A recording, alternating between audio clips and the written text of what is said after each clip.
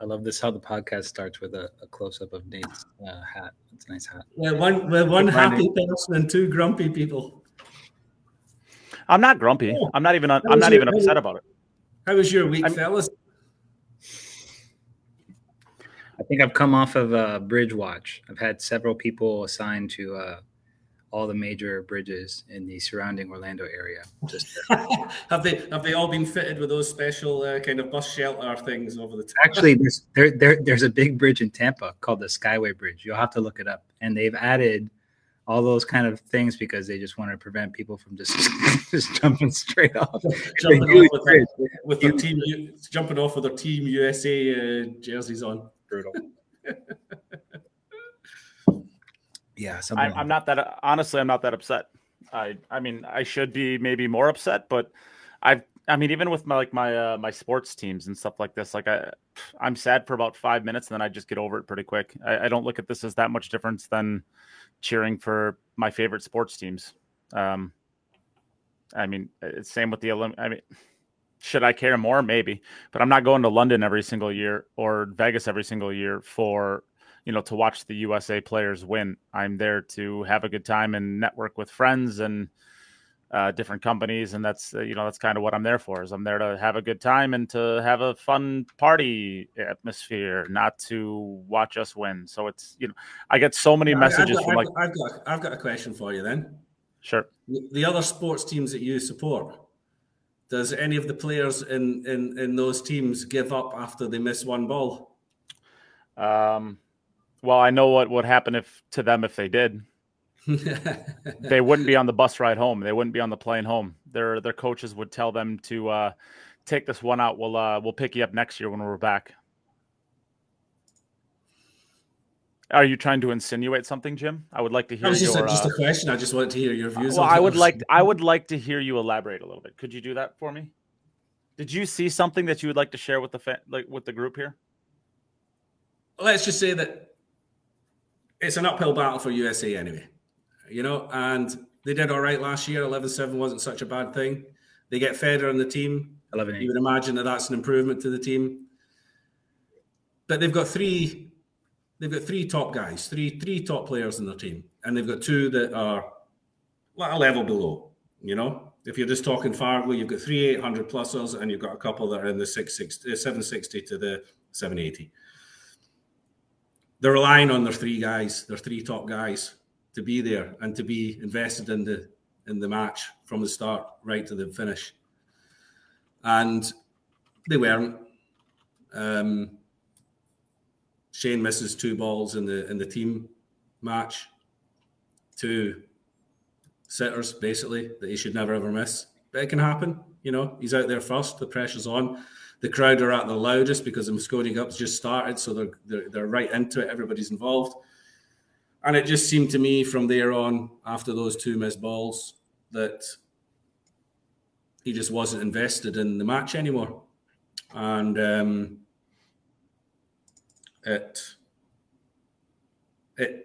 have to be careful how much I say here. From a guy like Shane, you expect him to be in the locker room saying, I want this match. I want to play this. I want to put me up, coach. Get me in there. I'm Captain America. I'm ready. I'm here for the team. I believe in this team. This is, everything that he says in the press conference beforehand, you expect that to be in the locker room as well. And not, I don't want to play these matches. I don't want to play that one. I don't want to play in this position. I don't want to, no, don't put me out first. Don't put me. That's not what you need from one of your top guys. You need your top guys all to be standing up and saying, no, give it to me, coach. I'll do it. I'll get the momentum back. I'll be there. Put me out on day 2 3 times, Okay, so let me ask you this question, Jim. Do you think that would fly on Europe's team? Do you think if let's say Jason walked up to Ralph and said, I'm not feeling this match. Put in someone else. I don't want to play it. What do you think would happen? The question I'd be asking is why? Is it because what just happened? Because if it's because of what just happened, then get over it, because we need everybody here. I want you out there again, and I want you to play a good match and forget about that, because I need you for the rest of the tournament. If it's because you've just given up, then okay. The problem that Team USA have Now, I mean, I'm sure we're going to go and we'll talk about the captains later on, I'm sure. We don't know whether or not it'll be JJ again next year. You know, he's had 4 years now where he's lost all 4. We don't know. It could go either way. I mean, I don't know who else it would be, but we'll talk about that later on, I'm sure. But whoever the captain is next year, if it's me, it's number one priority. No. If I'm in those shoes, my number one priority is how do I get Shane involved in this? How do I get Shane invested for the full 4 days? Because it looks like from the outside looking in, and from some stuff I've heard from the inside, there's a point in the match where you're inclined to think we can't win this anymore. Shane reaches that point a lot quicker than the rest of his team at the moment, and he has done in the last few years. It's quite obvious in his body language. I think, you know, you can't have that. You can't have your top guy, you Captain America. He has to be the one. He has to be pulling on the rest. You know, that's what you would expect from him. Not that somebody like Tyler is having to pull on him. You know. So who do you think the bigger problem is then? From what you're saying, who do you think the bigger problem is, JJ or Shane? If you had to cut one of them, well, Shane because he's got to go out there. Well, Shane because he's got to go out there and play the balls. But you can't do anything about it because Shane is never not going to be on the top 3 ranking. So you can't. He's not. No captain is going to have the option of leaving Shane out of the team. Shane will only not be in the team if he says 1 year, you know what, guys, try it without me, because he's always going to be top 3. How do you get 3 players above him in the ranking? It's not going to happen. It's just simply not going to happen. So he's always going to be in the team. So you have to, as a captain, you have to work with it and you have to do something about it. And I'm not sure who it is. Johan is a guy who did get through to him and would be able to get him playing because Johan can get everybody playing, you know? So then that begs the question, why are we getting rid of Shane when there is a coach out there that has been able to get that? Isn't that a coaching thing? I didn't say get rid of Shane. I said somebody has to be able to get him involved in the match, to get him as a leader within that team, to get him invested in going for the full 4 days. All right, so here's the new Jim. Jim, you're the new Emily. Ready? You have to fix Team USA. You get to make one move. Is it to get rid of Shane or is it to get rid of JJ? But you can't get rid of Shane. Dave, how do you get rid of Shane? If he qualifies in the top 3, he's in the team. I mean, you could put pressure on him, saying like, we can tell that you're giving up. We've talked to enough people that you're giving up. If you're just going to go out there and give up on stage, we're not going to allow you in there. And if you want to fight it, we will, as Matchroom, decide that we're going to sell you out for giving up on your team. But you're doing what everybody on Facebook is doing. You're trying This is what's happened on Facebook and social media at the moment. People want to change the rules and move the goalposts in order to give USA a better chance. That's not how it works. If you want to have a better chance, you work harder, you get better, and the things that you're not doing right, you do better. And one of the things that they're not doing right is they're not staying invested in the match. They're giving up too easily. And it's difficult. I know when you've been getting battered every single year, you get to a point where you think, well, this one we've lost as well. How do we get back from here? It's very difficult mentally. But it shouldn't be the guy who is seen as your greatest player ever who's doing that. If he gives up, the rest of the team, it's very difficult for them not to give up. We've definitely seen him give up visually at least the last 3 years that I've seen. Exactly. So that has to be fixed. It's not that he has to be removed. Well, okay, so then it's this is for me, the next coach that comes in, or if it's Germany again, this would be my priority. How do I get Shane invested for the 4 full days? How do I get him to feel like he's the man and he needs to be here? And I don't know. I don't know who the guy is that does that. Well, we will definitely talk about coaching going forward. I mean, do we want to jump right into this conversation? Because we can recap it, but I mean, who doesn't know what happened really? I mean, we can talk about specific matches later on, maybe. I mean, so Jim, as the European who's watching Europe just basically, I shouldn't say beat us down, because honestly, last year was a lot more competitive than I even think the score was. And then the year before that, that was the COVID year where Jeremy had to jump in at the last second. I believe that was 11-6. Am I right in thinking that, Ray? Be about that, Jim? Yeah. Something like that. 11-6. Yeah. What was that? The COVID year that JJ actually jumped in and played, was that 11? No, that wasn't the COVID year. That was just Well, that was yes. It wasn't the COVID. It was the year that Earl had COVID. Sorry. Yeah. I mean, I don't know. Let's talk about this and let's just jump in there. Do we think that Shane, or do we think that JJ has what it takes to get Shane into that mind space?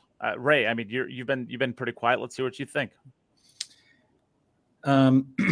If I could have the floor just for a little bit, because I think Telfer had the floor for a little while. He brings up some important points. Go ahead. I think what we have are facts, right? We have information. We know that the only constant that we've seen in the last 4 years with the current captaincy is loss, right? So we don't have any evidence that JJ has been able to turn the ship.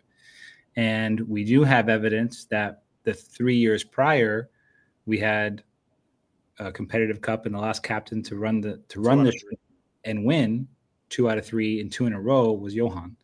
So for whatever that's worth, we know that Johan has a pedigree of winning and has established himself with the credentials to do the job. So in the short term, as we look at qualifications for captaincy, I don't know of any other sport where a coach doesn't produce and doesn't, keeps his job indefinitely. That's just the reality of team sports, especially one where we have seen the impact of really top tier, like qualified coaching on raising the bar and raising the standard and creating a standard for teams in match play and getting more out of the team than there is on paper. I'm a big Miami Heat fan. Eric Spoelstra is the best. He's a wizard in the NBA. That program, that developmental program in Miami is world-class. They last season took a roster of undrafted players to the NBA Finals. And unfortunately, they had a bunch of key injuries that kept them from delivering their best in the finals. But they beat a Celtics team that everybody thought was supposed to run over them. They beat the Bucks first round as the 8th seed. They just walked over the Eastern Conference because that program knows how to get synergy together and build a team that the sum of its parts are greater than the individuals, right? And that's really what we're talking about. Mosconi Cup is so unique because it's a team environment. So there are certain things that just, for me, are just non-starters when it comes to team play. And if you're trying to address those things at the Mosconi Cup, then it's too late. And I've said this before on the podcast, that if you have concerns about certain players or certain behaviors, you have to address those before you go to battle. Because if you're trying to address them while you're in battle, it's too late. And you've mismanaged your job as the leader.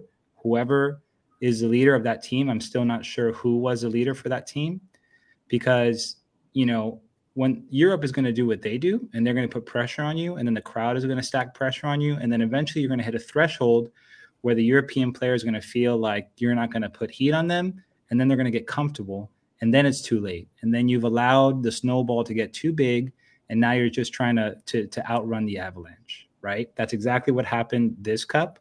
There was not a moment where Team USA put any pressure on Team Europe, and they were just freewheeling and enjoying themselves and laughing and dancing.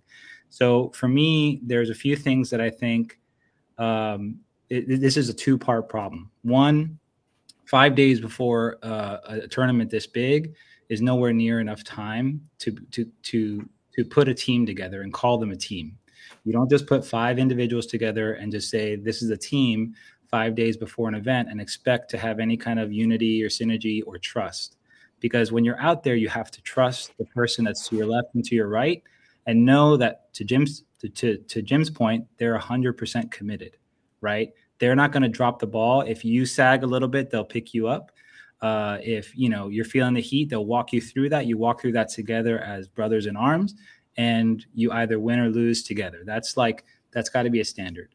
I've said it in so many words in the past that if I ever make the Mosconi Cup and I'm in a situation where a person to my left or my right starts to show sign of quitting, I will have to drag them into the back room and give them an option. Either they change their attitude or we have to fight.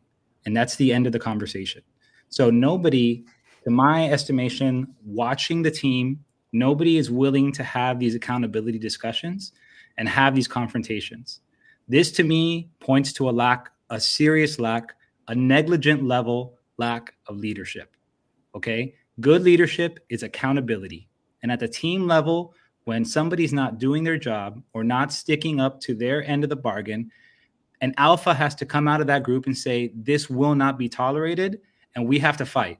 Like, that's just how it is. Amongst men, that's how we communicate.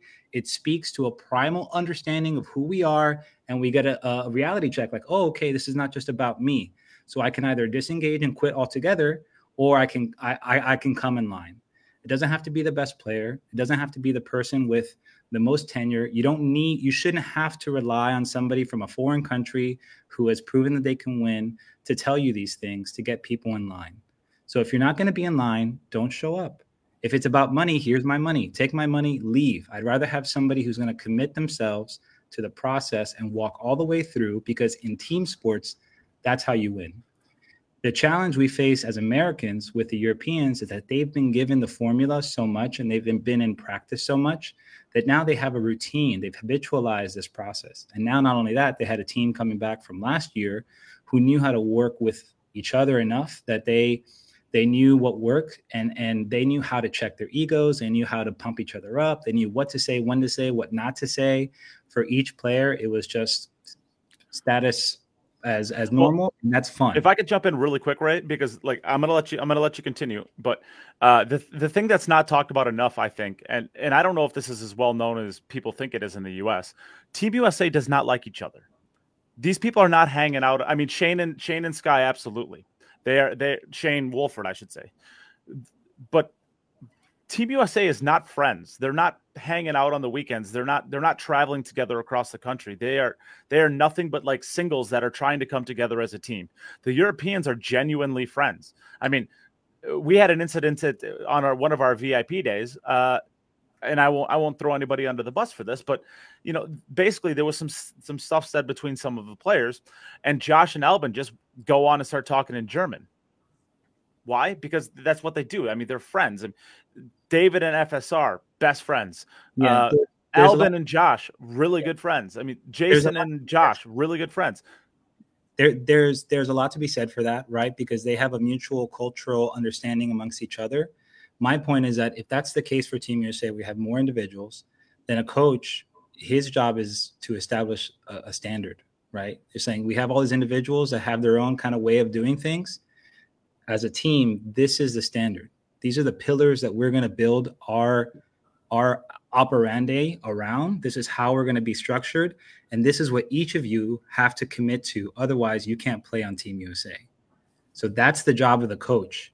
And however long it takes to mold the individual psyches and get them to shift, find the trigger points for each individual person. Johan has mentioned this in the past, that he'll go and spend a week with each individual player leading up to the event to make sure that they're mentally and technically ready to go. And so that gives the coach insight to know where to pull these lever points, these trigger points, these things, know which players to let go in certain areas, which players you have to rein in certain areas. That's all captaincy. That's all coaching. Somebody like Phil Jackson, imagine running the Bulls, right? Having people like Dennis Rodman, who I got to go to Vegas and go wrestle and do all this other stuff. Like, he let Michael Jordan went there and dragged him out of Las Vegas. Out of there and said, hey, it's time to get back to work, because they know. He didn't say that. He didn't say that. But to Rodman's credit, he showed up and he executed when it mattered. And that's really what we're talking about, because all this other stuff doesn't matter if you don't come to the table and execute when it's your time. So as far as getting to the table and executing, it was a failure, obviously, this year.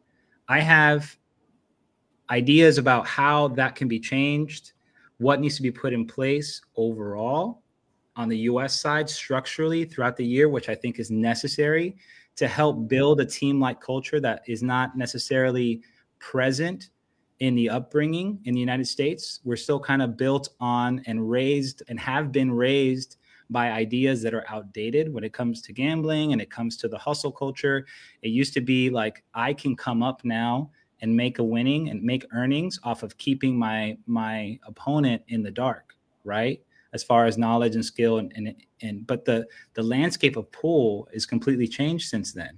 And now we have a global platform where we get to put forth ourselves as an offering to show what we have, and we're getting embarrassed. And so to me, I get royally pissed off every time I get to this table, knowing that we're not doing what we need to do to shift the culture and reshape the landscape. And we're offering ourselves up to be laughed at by the global pool community. To me, I'm insulted every time that I have to look up online and see Kachi or see Al-Kaidi or see whoever making flippant jokes on their stories or on their Facebook posts about how they're dead stealing and USA needs games on the wire, or even Emily joking about how the Team USA is getting 2-1 because they pushed the golden buzzer. I'm sorry, I'm dead on tilt, livid, having to read that stuff. And other people are just joking about it, like, oh, we're getting trounced or whatever. It's not funny. Guys should be embarrassed to put up this as a product, every last one of them. And until somebody can stand up in each of their faces and say, you didn't do the job, okay, and you did not do good enough, and we need to be better, and everybody believes that, then you don't get progress. Now, during the Mosconi Cup, I think there were flagrant things that I think are just out of this world, non-starters, not possible that a Mosconi Cup happens and you don't have certain things happen. Okay. I think it's impossible to me that you can lose the Mosconi Cup and not put up your best Scotch doubles pairing. That's the dumbest thing I've ever seen. I want to run through. That's the dumbest thing I've ever seen. I want to run through a brick wall. The fact that I can look at the end of day 4 and see my best Scotch doubles pairing not get a chance to play and put a point on the board. They're World Cup finalists twice, semifinalists once, and they've never lost a match together in the Mosconi Cup. How the hell do you not put this team up to play day 1? This is asinine. At worst, the first one on day 2. At worst. I'm sorry. I love everybody involved. I'm hot. Okay. This is asinine. This is absolutely egregious captaincy. It's not just that. End of day 2, you're 7-1 down. And Skylar, the guy that everyone says is the best performer. He didn't play a single match on day 2. He didn't play a single match on day 2. He played one singles match on day 1, and that's all his involvement was to 7-1 behind. That doesn't make sense to me either. I'm going to get there. There's no way you don't start day 1 without Shane and Sky. They're critical to your success. They're the best. Unless they start the first one on day 2, I'm okay with them. No, that's it. One of those two. You can't lose the cup and not play them. You got to play them. Yes, I'm sorry. Absolutely. Okay? You got to play them. Second, Wolford is such, he works his heart out, goes through the scare of potentially not making the team, qualifies to make the team, and he barely gets a look. He doesn't get played until the end of day 3, and then you put him in the worst possible position to make a singles debut in Mosconi Cup history. The worst thing you could ever ask for is to make your singles debut to save the cup and keep the team alive. I'm sorry, that's negligence and egregious captaincy. You just can't do that, okay? And I understand that the decisions made on day 1 shaped day 2, and you had some whatever stuff happening amongst the players that led to the day 2 lineup, whatever. Day 3 happened, and then that's where you put your rookie. It's asinine. Federer is a rookie for Team USA, has never played in front of a crowd. You put him in the worst possible position to make his debut. By the way, go save the cup and play 3 times in a row against who is going to be coming out. Filler played like God. You're going to have to go beat him and then go beat FSR and then go play a doubles match. To me, that's the worst possible position that you could put a rookie in with a team that has no identity. It's unfair to Federer. It's unfair to the rest of the teams. And it doesn't show like synergy and balance. Okay.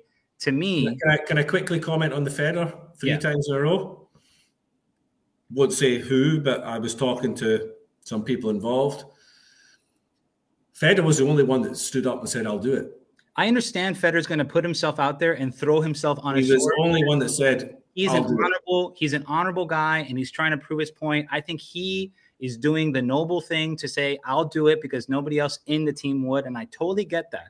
I'm not saying it's Federer's fault. I'm saying there is no leadership that puts up your top guy and throws him up as an offering, coin flipping him, because that's mishandling the resource. You have a treasure there. You're supposed to protect your athletes and put them in spots to win. That's not putting them in a spot to win. It can only put them in a spot to be a hero or to be slaughtered. No in-betweens. You don't give them a chance to make you points and build confidence. It's asinine. Okay, you just can't do that. The team matchup first, the first thing, which is what we're all lynching this argument about, you put up Shane first. We know that his mental predisposition is to unplug and to not be the leader. Sky has been your leader. You put him up first every single time, forever, into the history of the end of the United States, to the end of the earth. You start with him because he's a guy who's going to have good energy. He's going to stay positive. He's going to be engaged, and it forces the other guys to stay behind him. He's going to be a tone setter, and he's go up there and he's going to play fun. He's going to play loose. He has the most experience playing in that format, right? Then probably you put in Federer to just get it out of the way. Put him up there, let the Euros, oh, you're not American, not born in the, whatever you want to do your stuff, get him in there in a safe spot so he can do his thing. Then maybe you put up Babe Ruth. You know what I mean? You put up Shane as your cleanup guy, right? Or your third hitter. Maybe even you put Tyler in that spot, and then you put Shane, and then you put Wolford. But if you put up Shane third, then you're guaranteeing him probably a second look, and the pressure's a little bit off of him, right? He doesn't have to be the guy to set the tone. He doesn't like that. We know he doesn't like that. We have history proving that that's not who he is. So let's not put him in a spot to where he's just going to pull the plug from the wall, even with his deficiencies mentally in this setting. You got to protect your player. This is not protecting your player. This is putting him in a spot to be vulnerable. Even though he's a 5-time US Open champion and a world champion, all this individual success in the team environment, it's tenuous. It's a house of cards. And it's up to you to figure out the maze to put him in a spot to be successful. Now, of course, if he goes up there and doesn't dog those 2 balls, the team gets peppered up, all this other stuff, that's great. A fourth thing that really bothered me is that I didn't feel like this team had an identity. As soon as the wheels started coming off the rails, who was the leader? Who was in charge? Tyler was always the leader.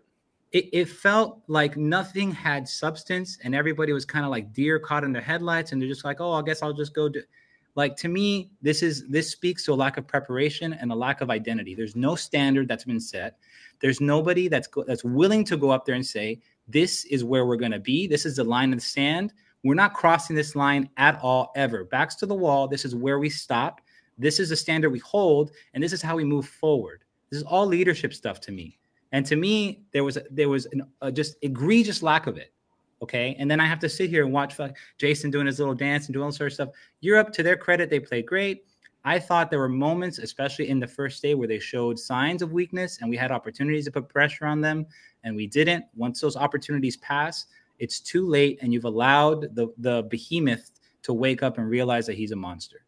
But the reality is this: in team sports, it doesn't take 5 juggernauts to go beat somebody. It takes 5 guys who act as one. We had 5 individuals acting out there, and there was a fracture. There was not a cohesive unit that went out there. And so somewhere between the time that the team was announced and to the time that the first lag happened, there was a fracture that wasn't healed or wasn't set up or wasn't established because of things that weren't said.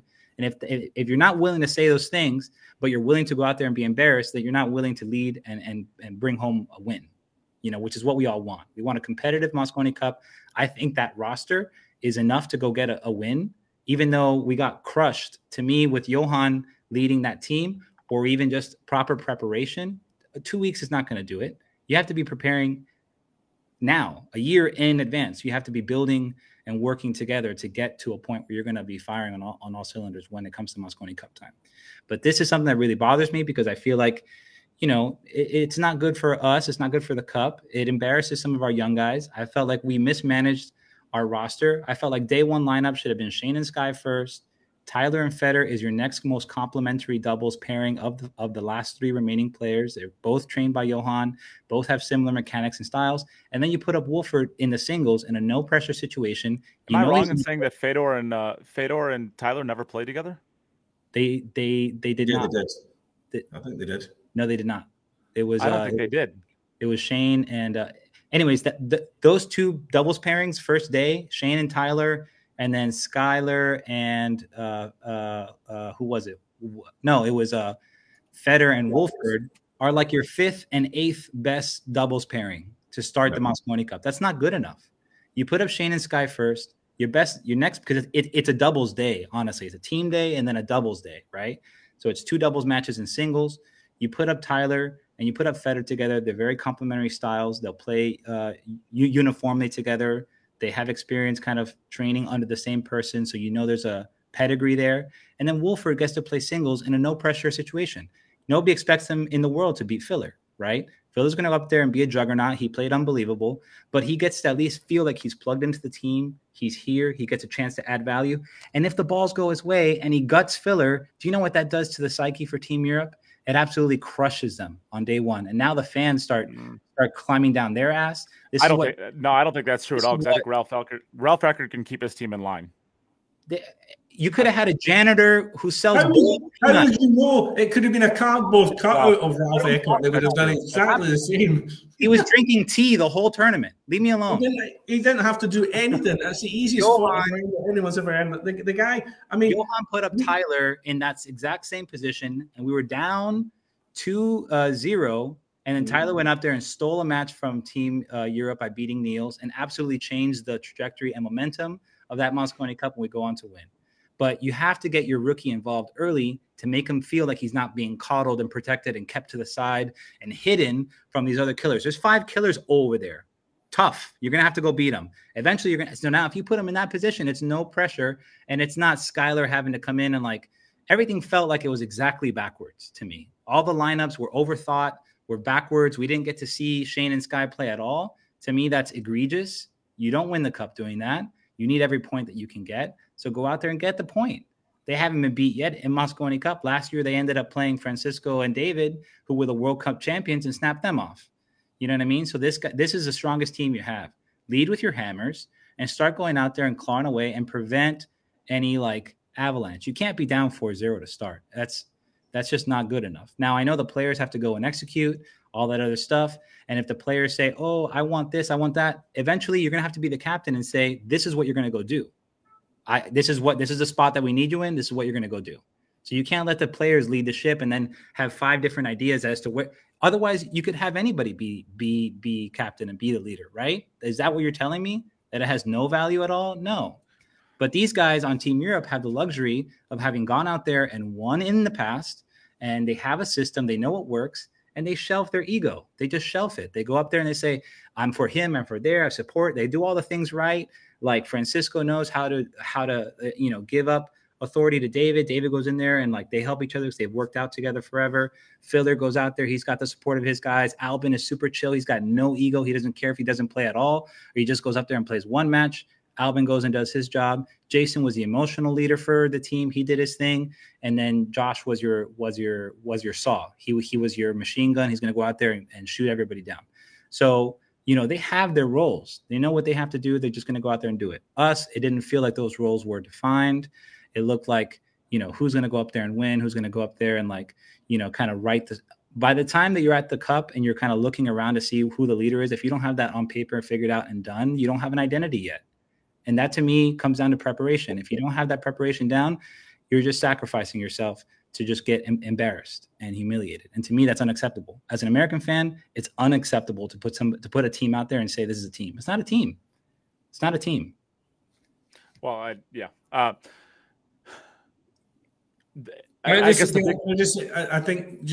mean, yes, there was mistakes made. I agree with mistakes in the lineup. I agree that the players didn't get that it wasn't a team. But can we just acknowledge the fact that I know you mentioned it as well, the pressure's off, the snowball gets bigger and the behemoth wakes up. I've been to a lot of Mosconi Cups. I think that was my 12th Mosconi Cup. I've watched it throughout all the years before that as well. I saw 2 of the best performances and probably the best performance that I've ever seen at any Mosconi Cup from Shaw and especially Filler. Jason and Josh are like cheat codes. I think Filler hit a level that we've never seen at a Mosconi Cup before. Yeah, Filler really was exceptional. The racks he was running, I think people just don't understand. Yeah, there was. I think it was him and FSR playing doubles, I believe, where he had that long, kind of slightly off angle shot from the short rail, and he shooting the cue ball off the rail and back up, and he looked like the pocket was 10 inches wide. It was hanging. It was unbelievable. I looked at Jim after he hit that, and I'm like, I looked at Jim after he said that. I've never seen anybody play at that level in a Mosconi. No, it's unbelievable, really. Special, and he's built for that kind of environment, right? And he's again one of these guys who has supreme confidence, but willing to do whatever for the team. The team trusts him. He trusts the team. There's no. I think I made a comment the other day. He might be the best doubles partner in the world. Really, you could. Can you imagine how relaxed you must be as his partner? Well, he won. I can leave him anywhere. Didn't he win? Didn't he win the World Cup for Germany with two different partners? With a league player like a guy my level? Yeah. You know what I'm saying? Just like a generic German league player. And I remember a shot where. Yeah, exactly. And a decent player, but I mean, you're not talking about an 800 player, and he has the pick of whoever he wants to play with. But I remember during that tournament, Josh noticed that his partner was a little shaky on a key positional shot in a key match. He told him, just stop the ball. He had a long 6 foot, 7 foot in the tight pocket. He just said, just stop. He goes, are you sure? He goes, yeah. He stops the ball, and Josh just pumps the ball, the 8 ball in, and gets him perfect, and it's just disgusting. You're like, what the hell? I mean, if there's something about Josh and Jason that like feeds them, they love to look across to their opponents and know that it doesn't really matter what they do because their opponents are so discombobulated that even if they make mistakes, it's not going to cost them. They feed off that. I mean, you would look at Josh. I remember catching Josh playing against, I think the singles match against Sky on day one. He made a shot and then he looked over at Sky and Sky's just like, and Josh just is like, yes, this is awesome. He's just raveling in all of it. He loves demoralizing his opponents. Josh is a bit sociopathic in that way. He's like, but it makes him great, man. It makes him great. I mean, he's a killer. They call him Killer Filler for a reason, right? I mean, he's up there. Like, he really played a great cup. There were some really great kick shots as well. I think Little Chris mentions that safety exchange between him. And the thing is, as soon as he hit it, he walked away from the table because he knew. Well, he's plugged in. He hit it and he's gone, right, that's great. You've had that feeling. You've had that feeling where you're connected to the condition, to the table, and you just know. You know what I mean? And he probably more than anybody has had that feeling of late and knows how to deliver in big pressure moments. So he's going to be not just that. He knows how to elevate his performance as the pressure elevates. Oh yeah, and there's very few people in any sport anywhere that can elevate when the pressure gets to its maximum, and that's just insane. No, Josh played great. I think the only match that he really lost was the match that Shane went out there and looked. Shane played great. Yeah, he played perfect. He played a perfect match, and that's the Shane that we kind of hope and expect for to have a chance really to win. And the balls opened up, in his favor, and Shane executed. And I noticed that he put the extension back on day 3. I noticed that. So that was an interesting kind of thing. There were some shot selection things that kind of had me puzzled about in the team rack, how he shot that 9 ball in the first game. I would have never shot that 9 ball rolling ball at distance. I thought that was kind of, for somebody his experience level, it was kind of just like you can tell his head wasn't. He did the same thing with the 7 ball. He played the 7 ball incorrectly as well. Same exact way. Yeah. He did the drag. He dragged the 7 ball, and if you're on that table, if you're just off center when it's not slippy, then your cue ball's going to. Yeah, exactly. You're just play short side on the 9 ball into the other corner pocket. I mean, honestly, he could have stopped the ball or drew it back a little bit on the 7, just taken a little bit of a cut. He could have drawn back full table if he really wanted to stroke out on that 7 ball. He could have, and I'm surprised he didn't. But that just tells me that you're not. It's not a technical error. It's more of like a mental error. Like you're not really locked in, and sometimes it takes somebody a little bit of feel back and forth, take a few licks, and then you kind of boom, you lock in, and you kind of know what the right shots are, and that can happen early on. But I mean that match, Shane played awesome. He played unbelievable, and then so that's a 0.1. I think he won a point with Federer as a doubles partner, which is probably your second strongest doubles pairing, and then Skyler and Federer won a point, the 2 beers point at the end of day 2, I think it was. That's probably your third strongest doubles pairing. So we played 2 of our top 3 doubles pairings, but we didn't play the strongest with Shane and Sky. I think that's a big. Well, I think our next strongest is definitely going to be Fedor and Tyler, and they didn't play. Yeah, they did not get a chance to play, which is interesting. So only 2 of the top 4. Because there was a live stream of them practicing their doubles in Texas, and it was Tyler and Federer beat Sky and Wolford in a doubles match, and Sky and Wolford were up early, I think 4-1, and then Tyler and Federer came back. So they play well together. Like they have very similar styles. I think both Federer and FSR showed a little weakness compared to their normal standards because of equipment change. Both of them changing equipment soon to the tournament. I look, it's me as a player. I'm not doing that to myself before the Mosconi Cup. If I have 10,000 hours of play this year on my given equipment, I don't care what the relational situations are. Going into the cup, I'm playing with what I know, and then that's why you're never going to get a $70,000 plus deal.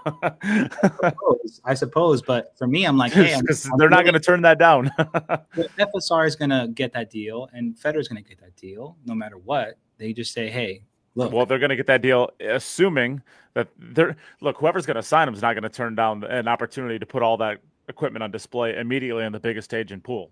They're not going to say like, yeah, we'll sign, but you're fine for this. Of FSR missing balls he's never missed all year, and Federer missing positional shots and missing balls with that. Well, I spoke to Federer afterwards, and he says his cue had nothing to do with any of the balls he missed. I don't agree with that. I don't agree with that at all. You can say that, but there's like when you get to performance, there's a level of unconscious understanding. Unconscious competency is where you want to get to, where you just understand and you don't have to think about it, right? And so you can't tell me that he is a better player a week or a month after. I don't agree. He just doesn't feel that it was. I understand, but I said to him, I think you're kidding yourself. I think your equipment had a lot. I think your equipment had a lot to do with that 7 ball that you fell short on.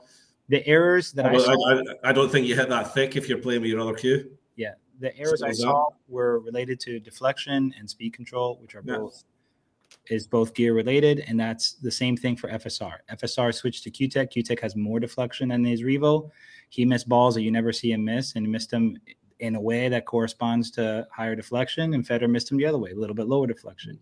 And that's okay, you know what I mean? But all that aside, you still have an opportunity to go up there and be a unit and be a team. And I just did not see that from Team USA. That's the stuff that really bothers me. It really for me is a big red flag. Because we've had now a few years of obviously there's been extraneous circumstances that came up for JJ with the whole COVID thing, having to jump in and play, which is unfair to him. A lot of like just goofy stuff, and then the announcement for Federer so close to the cup, and kind of like the goalpost moving as far as ranking, all these kind of goofy things happening, and then then that's the product you put up. I think.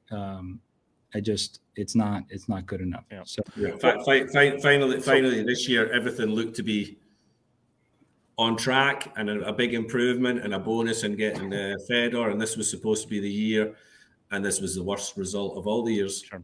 Right. Which to me, again, this is a better team on paper than it was last year. 1,000%. This is the best team that we've had on paper since maybe the Justin Bergman years. So now, and I still think we're better. So now we are.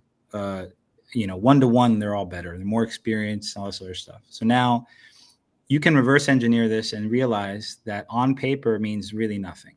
You know what I mean? All this on paper stuff is talk. You get 5 individuals that don't become a team. You have 5 individuals going to get punched. You really have to become one. And unless you have solid leadership and somebody's going to hold them accountable and shape the paradigms under which we operate as a unit and get the buy-in, then you don't have a team. Which is why I think the only person I've seen do that in recent years has been Johan. Outside of those years, it's been dysfunctional. And then, the Europeans have kind of a culture now of that bred because Johan led for so long, that the players themselves know the formula and know how to generate that within themselves, and they don't have a problem buying in. They really don't. Albin, imagine, would be welcome as like a number 1 player on Team USA. He's okay chilling in the background, going in there, playing his doubles match here, playing a singles match there, supporting the team. Like, he doesn't care. He's got no ego, about playing that role. And then he goes up there and makes great pots. And, so and the thing what Team Europe has is it's very transparent between them all. And they've all been so honest with each other throughout the years that they know each other. Like Albin says, I don't want to play 2 matches in a row. I prefer not to. If you need me to, I'll do it. But I prefer not to. I like to have my breaks in between. But then you've got Filler and Jason. They'll play all day if they get the chance. Sure. Just stick me out again, coach. Stick me out again. I'll play 3 in a row. I don't care. And Albin, then Albin's like, oh, well, I'm happy to miss out a couple. I'll have a little bit of a break. I'll relax. I'll listen to my music. I'll take my extra half hour to warm up, and I'll make sure I'm ready for my match. And it all sort of works, And to my point earlier, that basically they're putting themselves in position to be most effective. Exactly. Ultimately, what you have to do as let's say a leader. Jason was probably the locker room leader in that environment with, it's a lot of collaboration there because like you said, there's transparency and friendship and trust. So, they're putting each other in the best positions, knowing themselves, right? On the Team USA side, I think we put ourselves in the worst positions, really, from the team match all the way to the end. I don't feel like we put the alignment of the pieces in the best positions to win. And we kind of saw cascading kind of like, now we're going to chase and try and catch up all in one swoop. And it's just not a recipe for. It was almost like there was no plan for being 4-0 behind. Right. It looked like it. And it was like a panic. You don't want to plan for that. A panic selection in day 2. Right, we've got Federer. Let's whack him out there 3 times. There's no way, I think to your point, there was no way that Federer playing 3 times in a row on day 2 to start, which we've never seen ever, by the way. In the format of the Mosconi Cup history, we've never seen 3 players play back to back to back. And then we saw when the fans' choice was getting made. I think Federer did it one year when he got the fans' choice and he put singles and doubles afterwards. Yeah. Oh my God! Well, because that first match is traditionally the fans. No, the second match is traditionally the fans' match. Yeah, and it used to be that match 1 was match 5 on day 1. Right. Yeah, and then I think it was something like it was either Filler or Shaw. They got fans pick, and then they played a doubles and then a singles. Yeah. I liked Appleton's post where he talked about kind of how he doesn't like the way the format has shifted into kind of like your top two players are playing the majority of matches, and then that's it. Big time.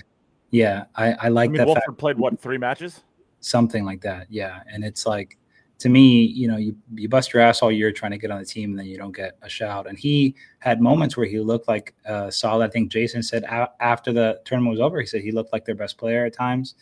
Well, I mean, at the end of the day, if the tournament goes its full distance, every single player is guaranteed 2 singles and 2 doubles. Yeah. Well, so hold on, let me if it doesn't go its full distance and you pack your best ones in at the start, and it doesn't go the full distance, then it's your. Before we move on, though, I really want to 4 and 5 are the guys that just don't play. Before we move on from like the lineups, I really want to ask 2 questions to you guys, and I'll ask the first one, I guess, to Jim. So the last day, why wouldn't you? So with the last day's order, you put out right away Shane and Josh. Great. The next match, you can theoretically have either of the 2 Scotch doubles, right? Why wouldn't you put Shane and Sky out there? I don't know if there was a restriction based on Sky playing 3 the day before. I don't know when the window opens up, because there were certain match restrictions in certain spots where, a player who played in match 7, 8, and 9 couldn't play. That was only for the singles. Right. Okay. So for the doubles, it didn't matter. If that's the case, then so why do you think that is? I have no idea. I mean, I really don't know. I don't know. The fact that we go Europe needs 2 points and don't play Shane and Sky is, I mean, I'd rather drink Nate's vomit, honestly, than do that. I mean, it's just asinine to me. It's crazy. It's not even that it's crazy. It's just not acceptable. It really is not. You can't do that. So I would have an opinion. Jim, do you have an opinion on it?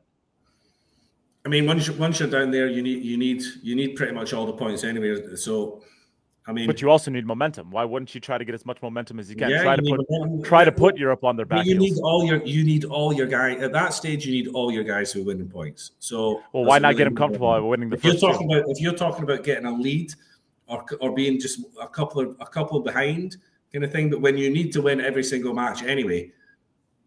Yes, but Jim, doesn't really matter where you stick them up. Jim, you know damn well that once Europe gets to the hill, your job as the Americans is to keep Europe off the hill for as long as you possibly can. But even if it's not that match, it's 2 matches further down. So you're not going to be back in. You're not going to be back in the match before it happens. Yeah. Even if you leave them to the last one, you're still going to be 9-5 behind. So you're still behind. But we still have 2 rookies. Does it really yes, matter? it does, because it has to, because we have two rookies on our team, and both rookies are going to be like, oh crap, I don't want to have to be the one to lose this on my rookie year. Like, I get what you're saying. Like, obviously, in a real sense, of course, we have to win basically out to win the event, but playing that right away to me says, one, you're going out and trying to get the first 2 wins, right? If you can get the first 2 wins, you're not putting Europe on their heels. But what you are doing is saying, all right, we're coming out for a fight on day 4. If you haven't played that card, if you haven't played the Shane and Skylar card on day 2 when you're 4-0 behind, then you've left it too late anyway. Yes, I definitely agree with that. It's not about playing. Yeah, it's not about whether they play match 13 or match 15.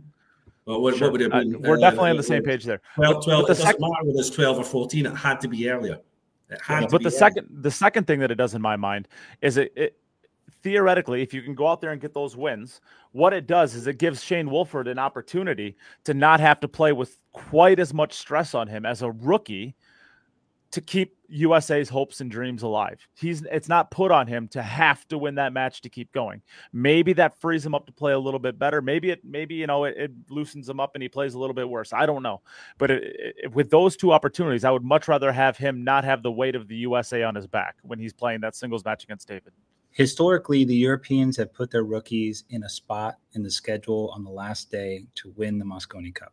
That's like a tradition, right? If you need 2 points, then you put your rookie up second on the last day. If you happen to win the first point, then you give that rookie a chance to win.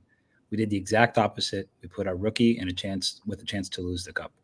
And again, I think that's negative. That's very poor management of the schedule. At the end of the day, Jeremy knows what's going through Shane's head anyway. So he's put Shane out as number 1. He's thinking, well, if he loses that match, I can't have him in my doubles match because the cup's finished then. You got to put up. That's the reason why he's not put him out twice. Yeah, that's it's all or nothing. And you said don't put him in an all or nothing situation. Yeah. Maybe. No, I mean that could be. That's a real thing. If you're picking between who you want to put in those spots between a rookie and between Shane, then you made your decision at the beginning of the cup when you put him to lead the team roster. You understand? Yeah, so if that's the case, then go down with your swords.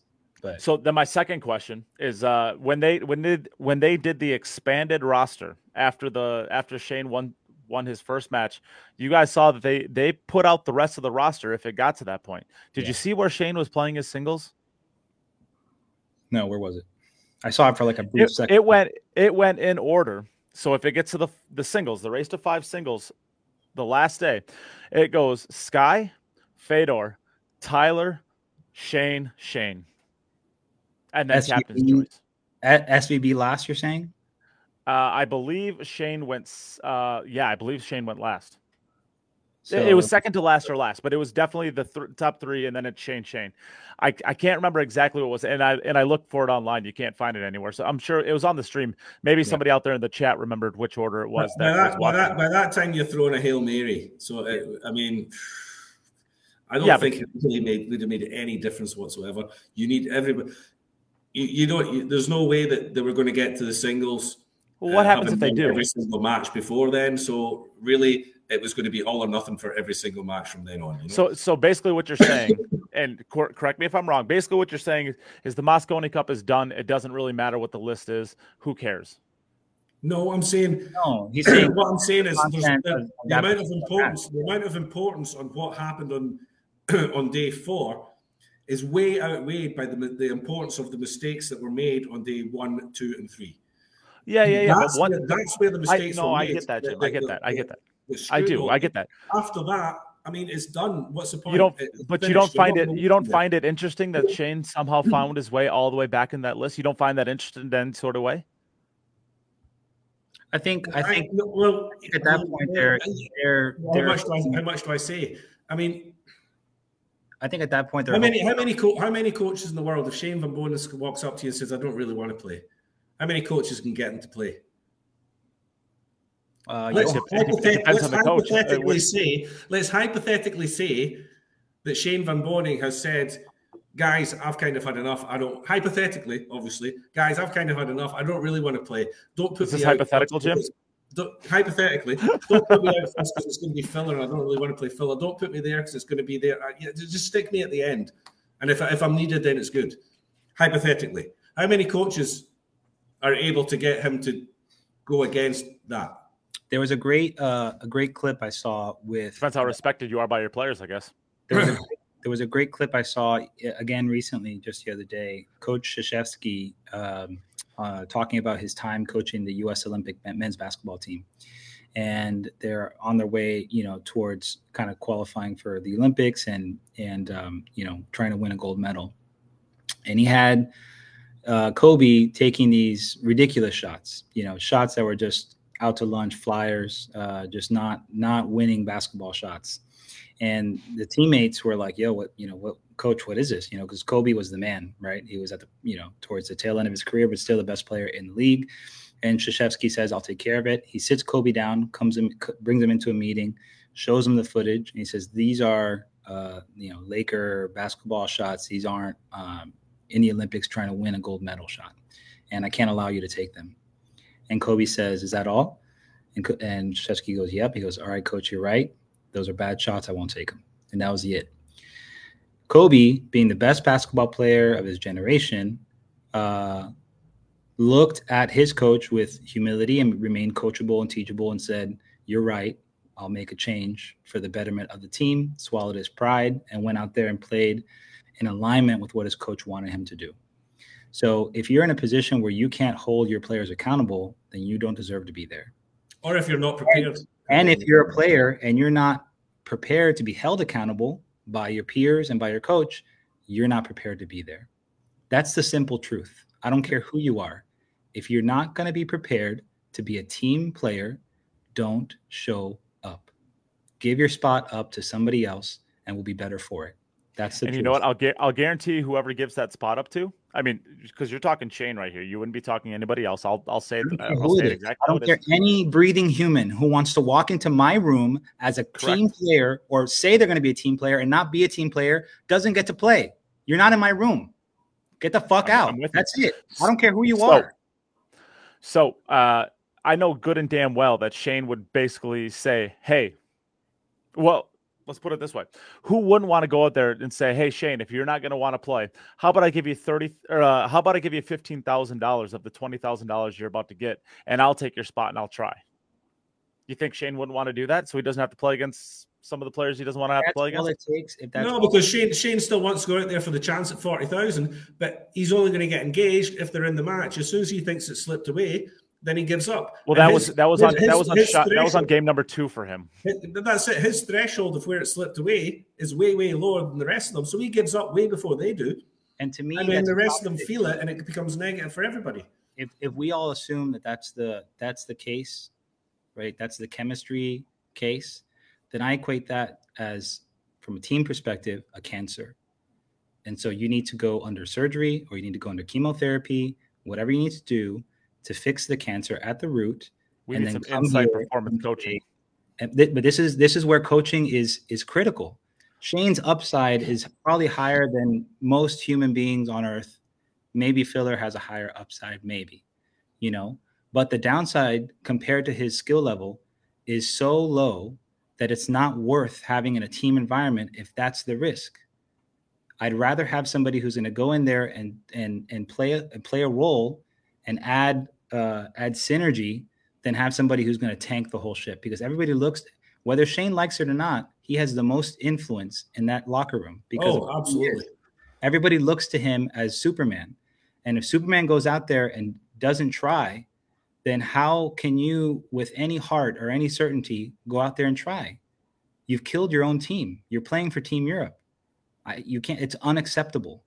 It's not acceptable. We as Americans, players, fans, whoever, shouldn't tolerate it. We should hold our players accountable.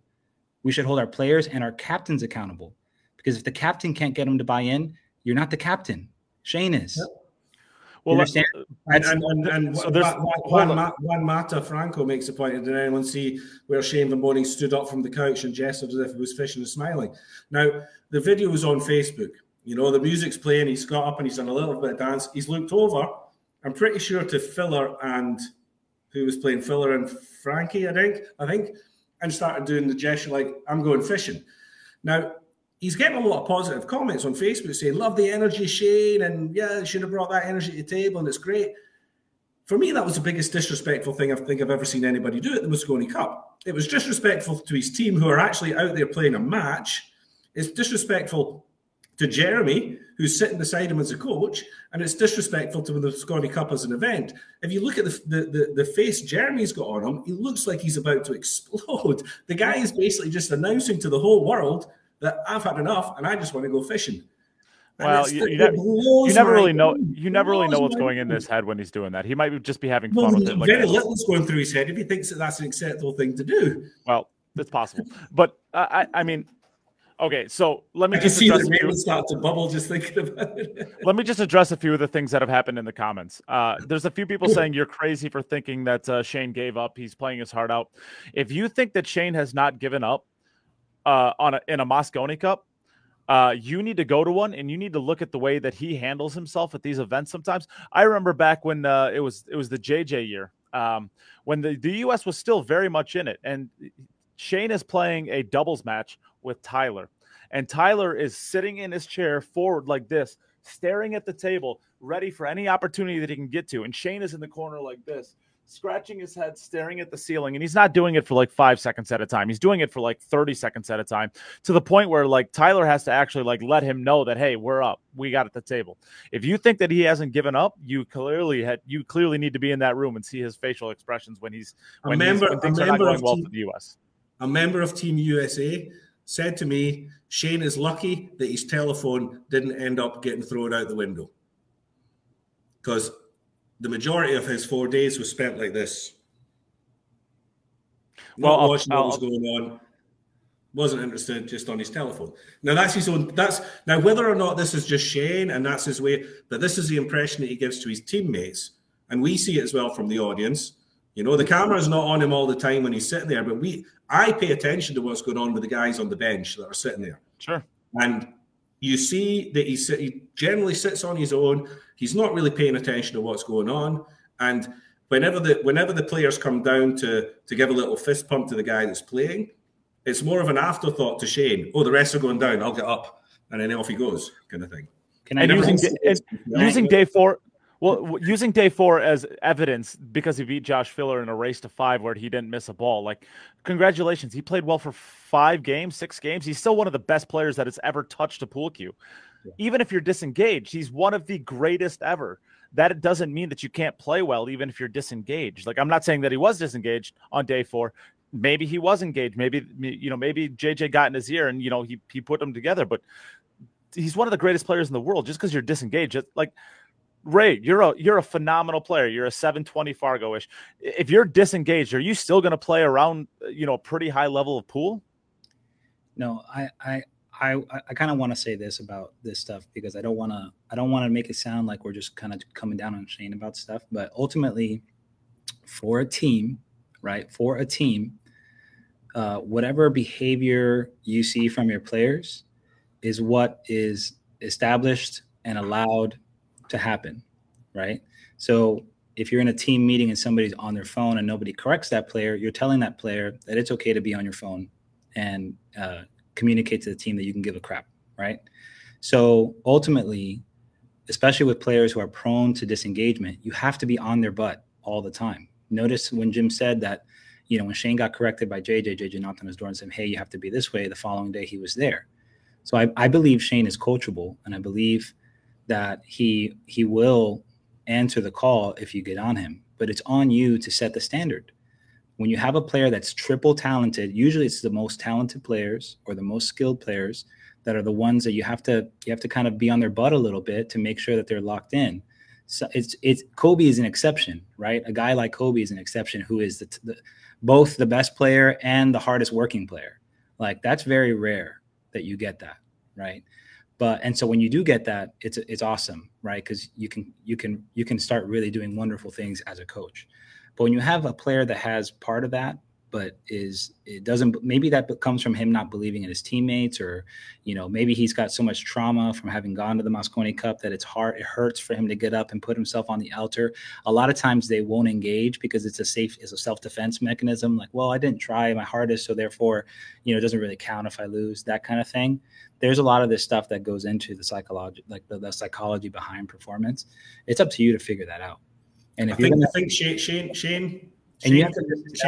is able to process failure if he's the only guy who's affected by it. Yeah. But when it is very difficult in a team atmosphere, if you feel the responsibility and you're out there knowing, if I don't perform well, there's other people that are going to be, and some people shy away from it. It's the fight or flight thing. And I think in a team atmosphere, that his natural reaction is to fly and say, I just don't put me in there. I don't want to be the guy that lets the team down. I don't want to, he's so used to winning things, and you've got other guys that turn around and say, I'll do it. Great, give it to me, and they're not scared of what might happen. They're not scared of future failure because it hasn't happened yet and it might not happen, Yeah. And well, I also don't want this to sound like we're putting everything on Shane, because the rest of the guys didn't perform to the level either. No, not at all.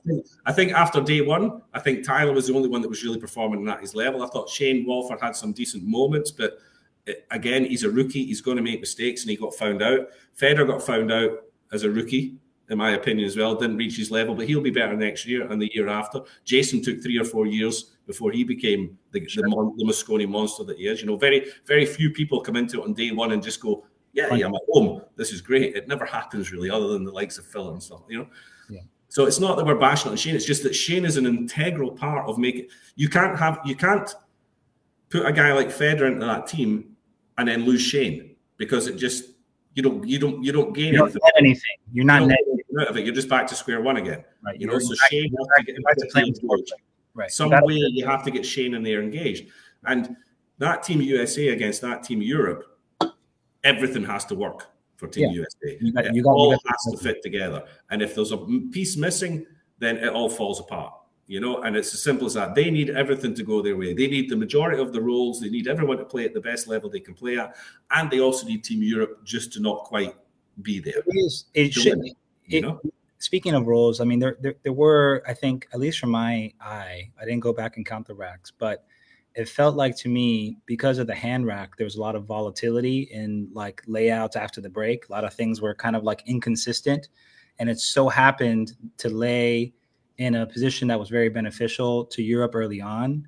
Towards the end of the cup, it kind of started tilting to more of an even bias, but there's a lot of like awkward positions for Team USA after the break, and a lot of inconsistency that I just don't think needs to be there. These guys play tournaments all year long with a template 9 on the spot format. It's an alternate break race to 5. There's enough volatility with the kiss and scratch and all this other stuff to add the hand rack. You know what it is to have to go up in a match for a point that you need and got to look at John Lehman racking the balls for you. I'm just like, it is like looking at the Grim Reaper, which is why guys. When you already know the 9 is going to float down to the bottom rail. Yeah, it's gross. And then, you're expecting the worst. You're hitting the break the way you've trained yourself to hit the break all year long and getting awkward lies. You might as well just smash the balls, because there's no point to the 9 on the spot break box anymore. If you don't put the template in, you've undone the reasons for having the break box and template to begin with. So if you're going to implement a standard to change the break and get it to a point where the player is going to train and optimize for that break, you cannot have a hand rack. It is egregious. It's not even egregious. It's intellectually unsound, to put it politely. The reason why they used to use the triangle rack was because you had the 1 on the spot, you could break from the rail and you could smash them and give them a go. Maybe you can tag the 1 on the side and defend yourself that way, but there was enough volatility that it made the 1 on the spot not so brain dead, right? But you've already taken care of that by moving the 9 to the spot, incorporating the break box, and putting the template down. Now you just let the balls land where they may, and you make the break an equitable thing to both sides. Now it's about skill. How good can you break? How consistently can you break? And can you deliver under pressure? And you don't have these like awkward layouts that can really swing a match. Like a guy like Skyler against Filler got no looks after the break, and Filler got control, got 2 good breaks, and all of a sudden he's down 4-0 and kicking 3 shots in a row.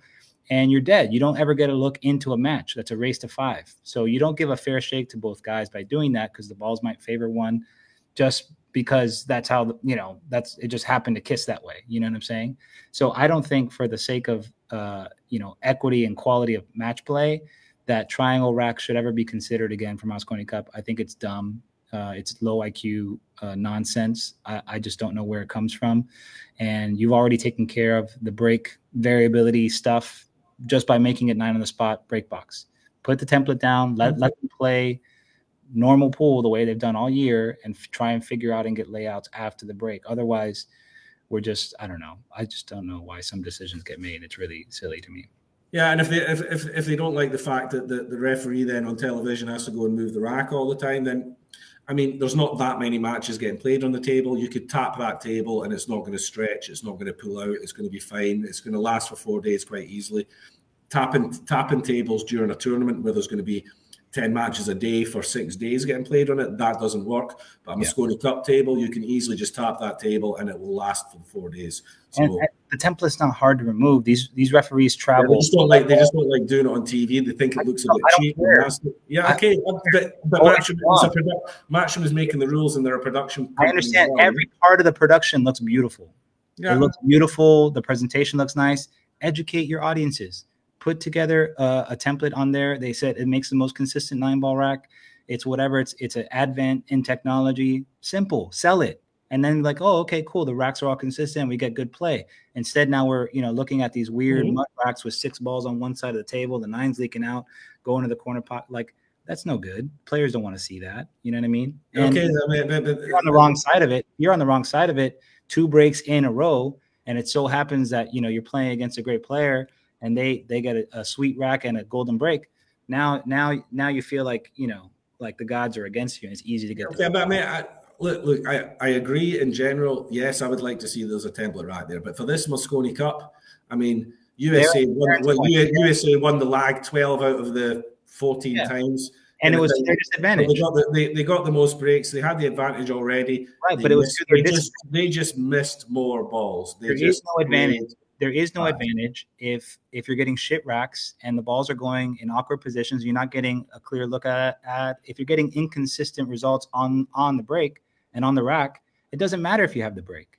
Darren, what you're saying implies that Europe got great racks every single time. Your point's only valid if Europe were getting better racks. Yeah, I'm saying for the first 2 days, it so happened that Europe got better racks in key moments that helped them get more points and get leads early on. That's just how it was. We were looking at awkward racks off our breaks. It's not because Tyler doesn't know how to break or Federer doesn't know how to break. It's just that's just what happens. And in short format, it's crippling. Darren here, he says they seriously didn't use the template. He says that amazes me. Nothing worse than a 9-ball floating to the short rail after the rack. It's silly. It's silly in this format to not use the template. It's just the players train for it all year long. Yeah, I don't disagree. I see why Matchroom would do it, though. And Matchroom is always going to do what's best for the production, ultimately. So I would argue it's not good for the production to use a triangle rack. That's my point. I don't think it's good for the production. It's not good for making it a more contested contest, for sure. You don't necessarily have to be wrong. But regardless, Matchroom sees it that way. And I'm sure that they're not basing it off of nothing. I'm sure. I'm not saying that you're wrong, Raymond. I'm just saying that. I thought Matchroom had finally, come to the conclusion that yes, we have to use the magic rack for everything. I was surprised when they started hand racking them. But yeah, it's crazy. And with those players getting the template rack, you're more likely to see a golden break. They love the flashy golden break. They talk about it as like a feeding in the bottle thing. It's more repeatable. There was 3 of them total, I think. Maybe you get 7 or 8, you know what I mean, in key spots.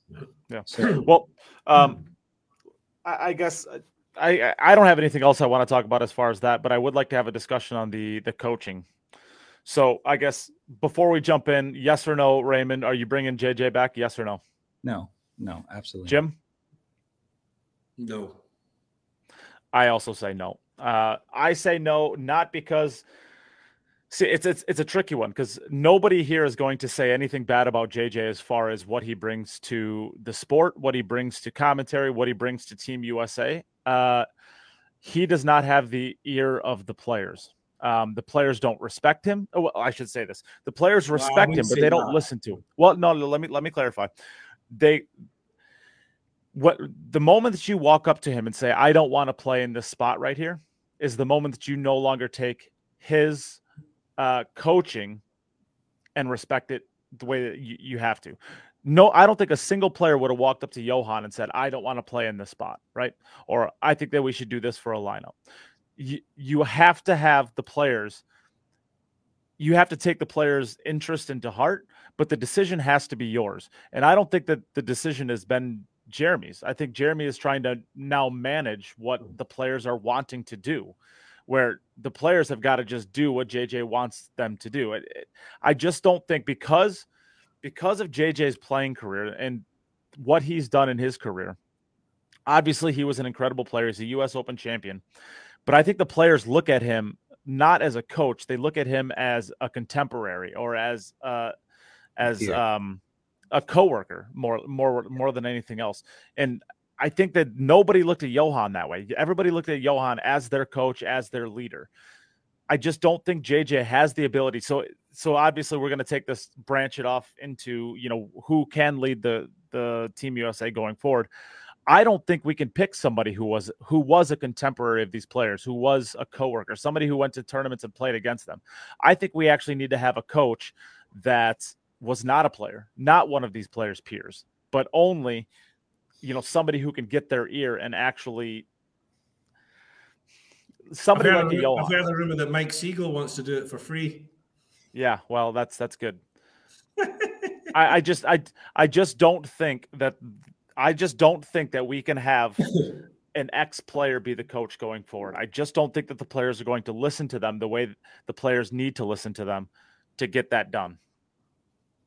I think this speaks to a broader culture change that needs to happen in the U.S. I've kind of mentioned it on previous podcasts, but that's a broader subject that needs to be addressed. And I think the United States as a whole needs to take accountability for how they go about preparing their players, because until they take accountability, then they're just entitled whiners when it comes to Mosconi Cup every year and us getting our nuts shot in.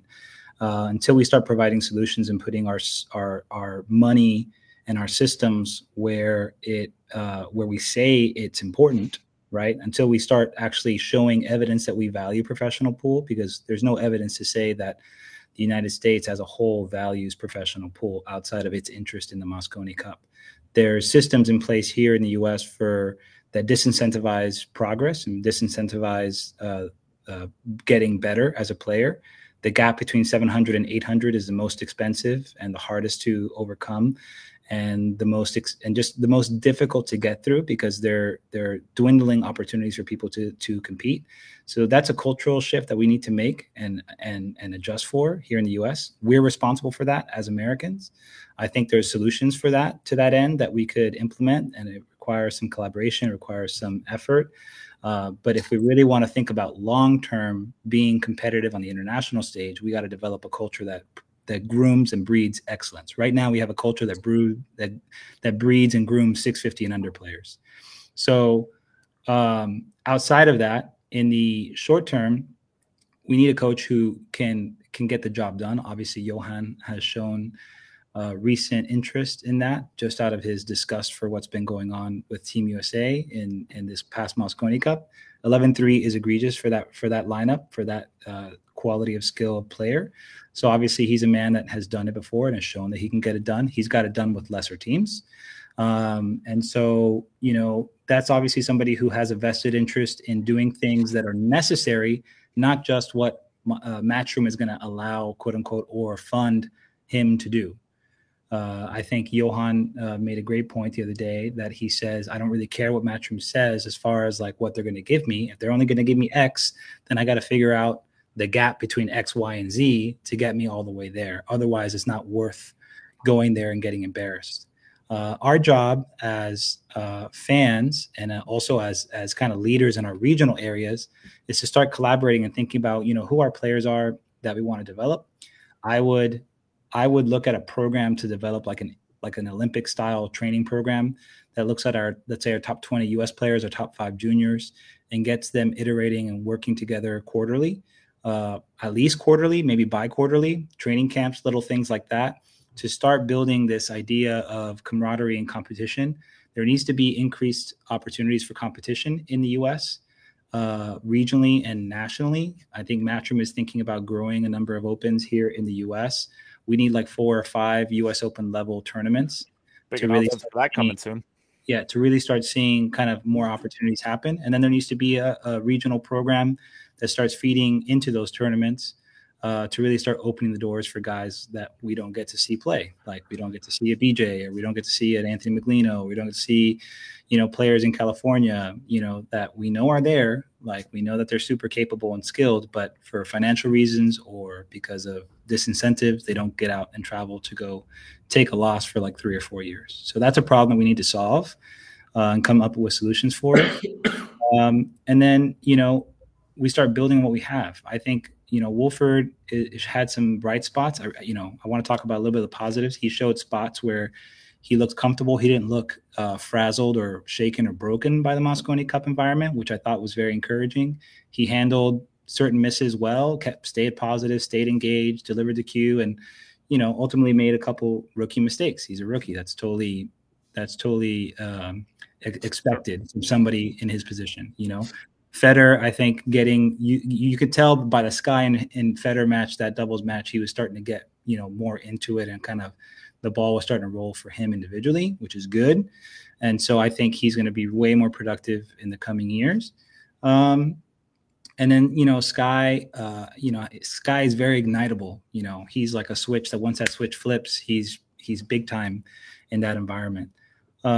So I think obviously he's somebody that you can hang your hat on. Then the X factors become whoever else qualifies for the team, and then whether or not the captain can get Shane to lock in. Those are the things we're looking at as far as variables. And, in order for those things to yield a win, we need those things to align. And you need somebody, to your point, Nate, who can command the authority necessary to hold people accountable. For me, it's very simple. Good leadership equals accountability. You need to be able to hold your players accountable, and they need to know that it's not personal.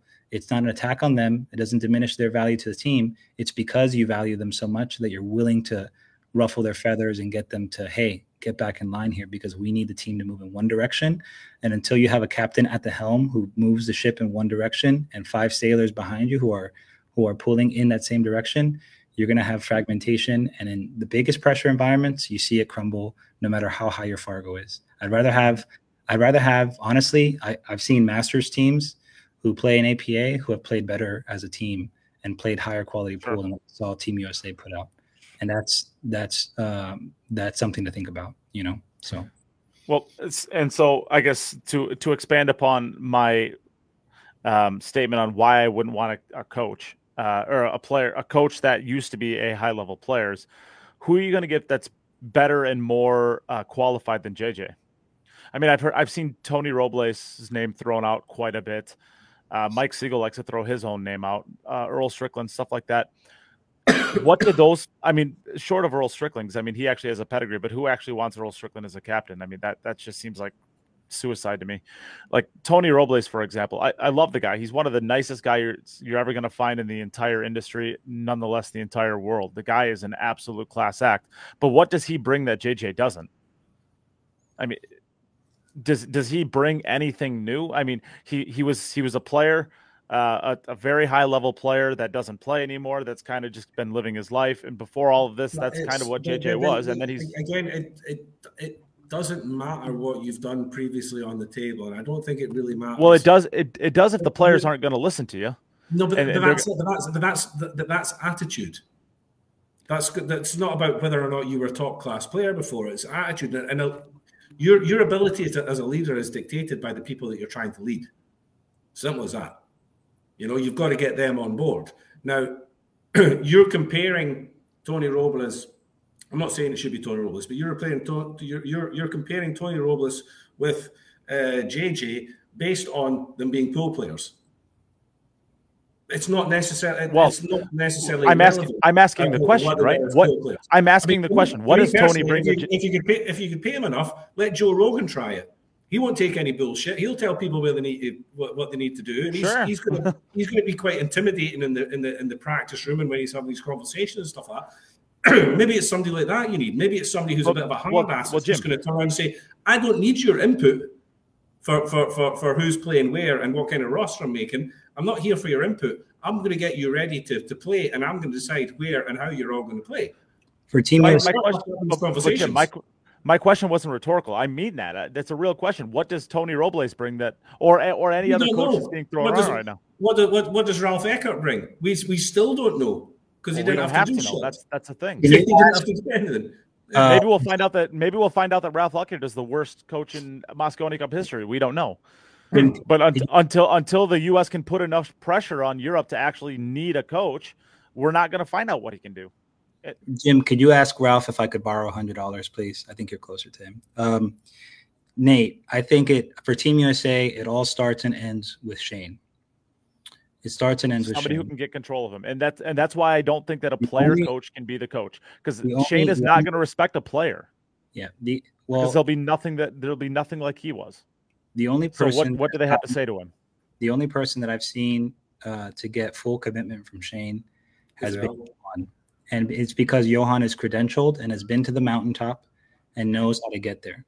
And he he found a way to speak to Shane to get him to lock in, and we won 2 cups back to back. How about this you remove Johan from the situation, and Jeremy's an incredible player. He's a very smart player. He's a very intelligible, tactically sound, like all these things, but he was not able to speak to the individual inside between Shane's ears to get him to lock in. So the X factor in Team USA's chemistry issue is who can get Shane to lock in. Johan is the only man to date that has done it.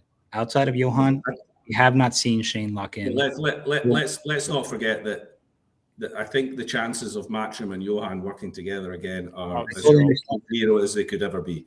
I totally get that. How about just as a name, just it might be Mike DeShane from way out left field, and he's on the chat. Darren Appleton. Shane will listen to Darren.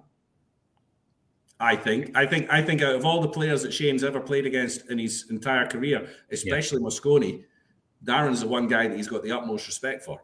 The only problem is Darren is a God-fearing Englishman, and he. Hey, but Darren will do anything for 20 grand. Yeah, I know that.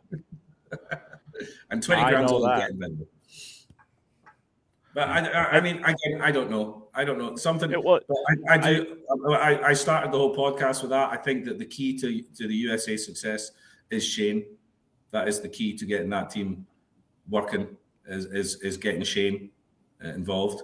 So yes, maybe we can pull somebody in from a different industry. It'll have to be somebody who feels like they can get the best out of Shane, because that's going to be top of the priority, or it would be top of my priority list. In any case, I'm being abused right now. I'm back up. I'm back up to 90% tilted. Thank you. How did we get that last 10% out of you? Christ. I'm being completely assaulted right now. This is not. But it is. I mean, how Shane, he's in the team every year, and he will be for the foreseeable future until he decides himself not to be in the team. So you got to get him. You got to get Shane playing Shane Poole at the Mosconi Cup. Yeah, there we go. How about my cat for captain? But I like this 5. Let's say this 5 goes out next year, I think they play a lot better. I think Federer's had his first go. I think Federer plays better. He's used to his equipment. I think, like you said, I think Shane Walford, he didn't look like a deer in headlights. The mistakes he made are mistakes you would expect to make. I spoke to him after, and he said he got caught out a couple of times by the table. He played a couple of shots wrong. They were wrong for that particular table, because it does play different from any other table. He said he learned a lot out there. It was a sharp learning curve. Yeah. I think he'd be better prepared for next year. I think he's got the nuptials. He's got the bollocks for playing on that table. I think Tyler's cementing himself as a solid Mosconi Cup player. I think he's good within the team. I think he does the right things. He's one of the guys that he stays positive. He tries to stay positive. And Skylar, Skylar.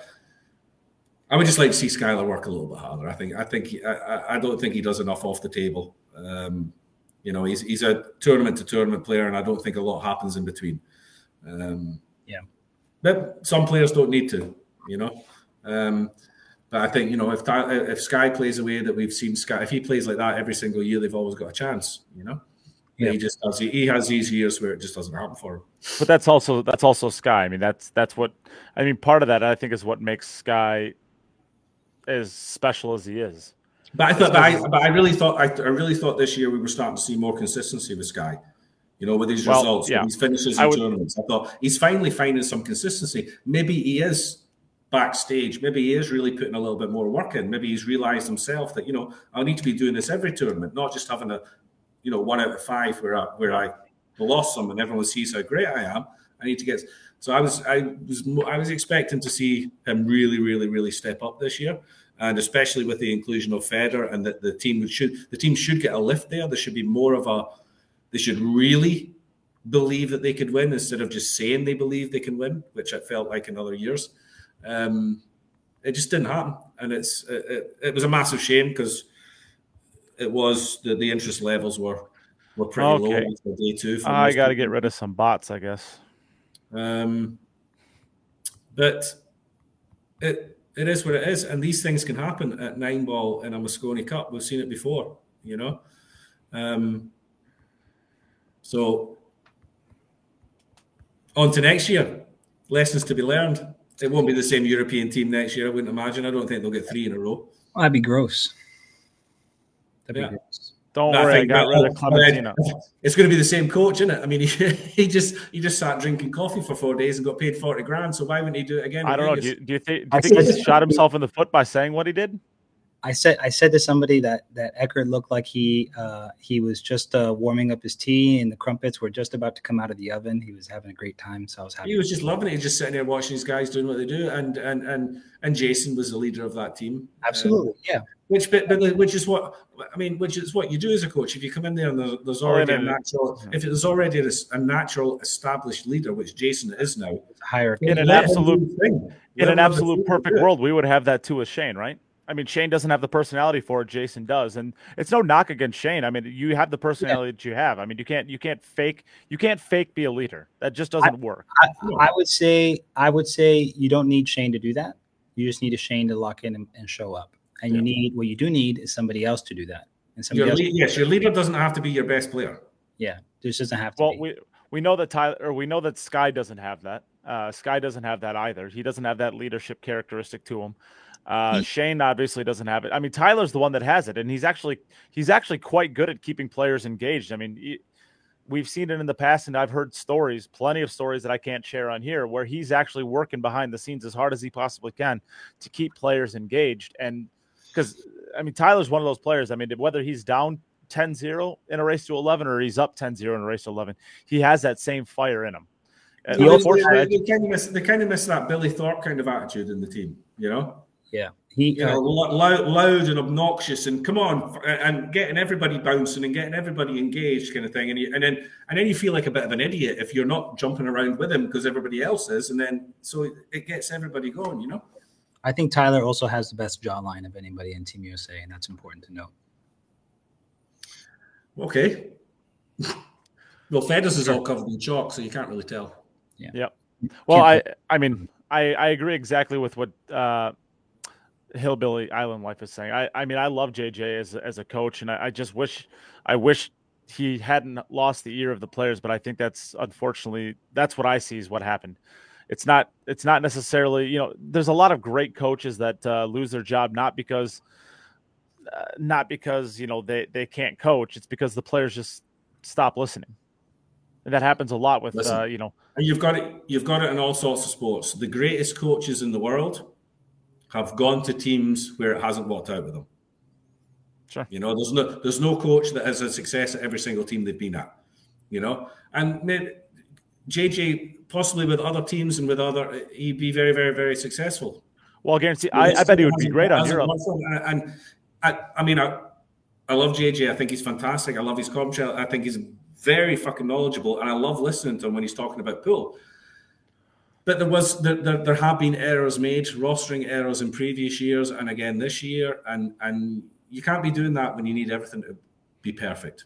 You know, so it's maybe he gets another go at it. You don't know. To my estimation, I think the only guy in the U.S. that right now Matchroom has on their radar to be the captain Scott Frost is Scott Frost. I said this about a month or so ago. To me, it makes the most sense. What does he offer that JJ doesn't?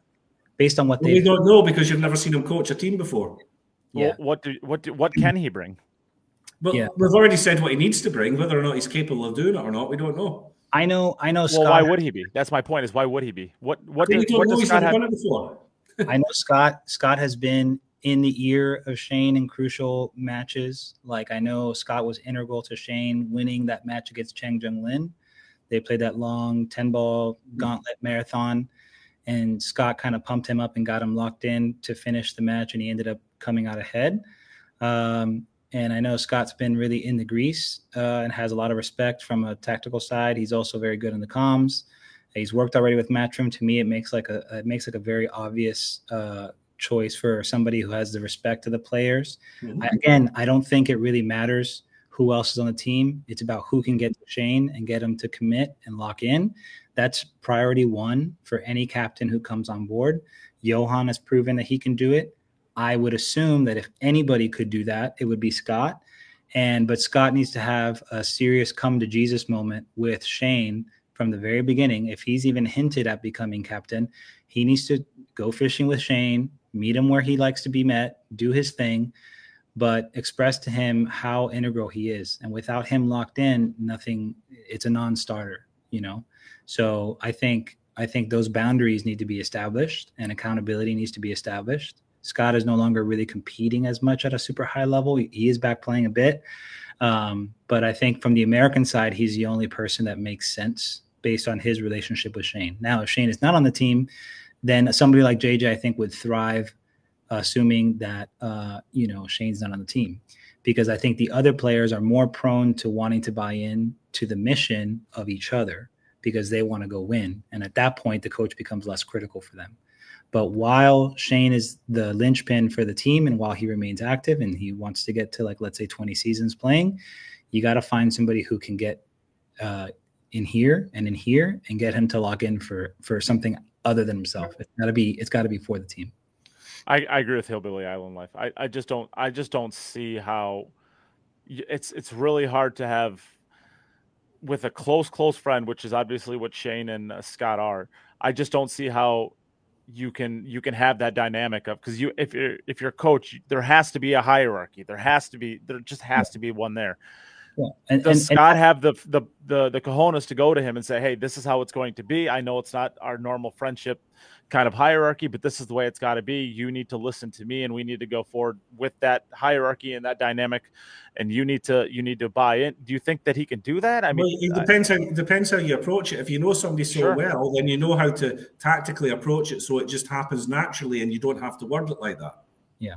Yeah. You have to figure out what buttons to push. You have to know your players and know what buttons really push them. You know what needs to happen. You know what the outcome needs to be, but it doesn't necessarily mean that say you have to approach it like a bull in a china shop and start going, you have to do this, you blah blah blah. No, you massage the idea into the person until it almost becomes their idea. Yeah. Yeah, absolutely. There's ways to seems like a lot. Yeah. Well, you need a lot. That's why you need to work at an early stage. You can't be doing it a week before the tournament. That's why Johan got it done, because he would spend an individual week with each player and then travel with the team together to get them in a position and really get to figure out where they're at, their sensitivities, their mind, their heart, where they're at, and figure out what strings to pull to get them to operate on the week that it matters most. That's really what we're finding out is, Jim, your personality is absolutely unique. Your ability to just be the inferior Robin in our relationship is just so special. I'm just kidding. The inferior Robin. No. Wait. You're the incompetent Batman. He's at least I'm the incompetent Batman, but you are the inferior, superior Robin. He's at least Nightwing. Yeah. Well, I've walked off of 3 bridges this week, and I'm starting to GPS my way to another one at this point from this conversation.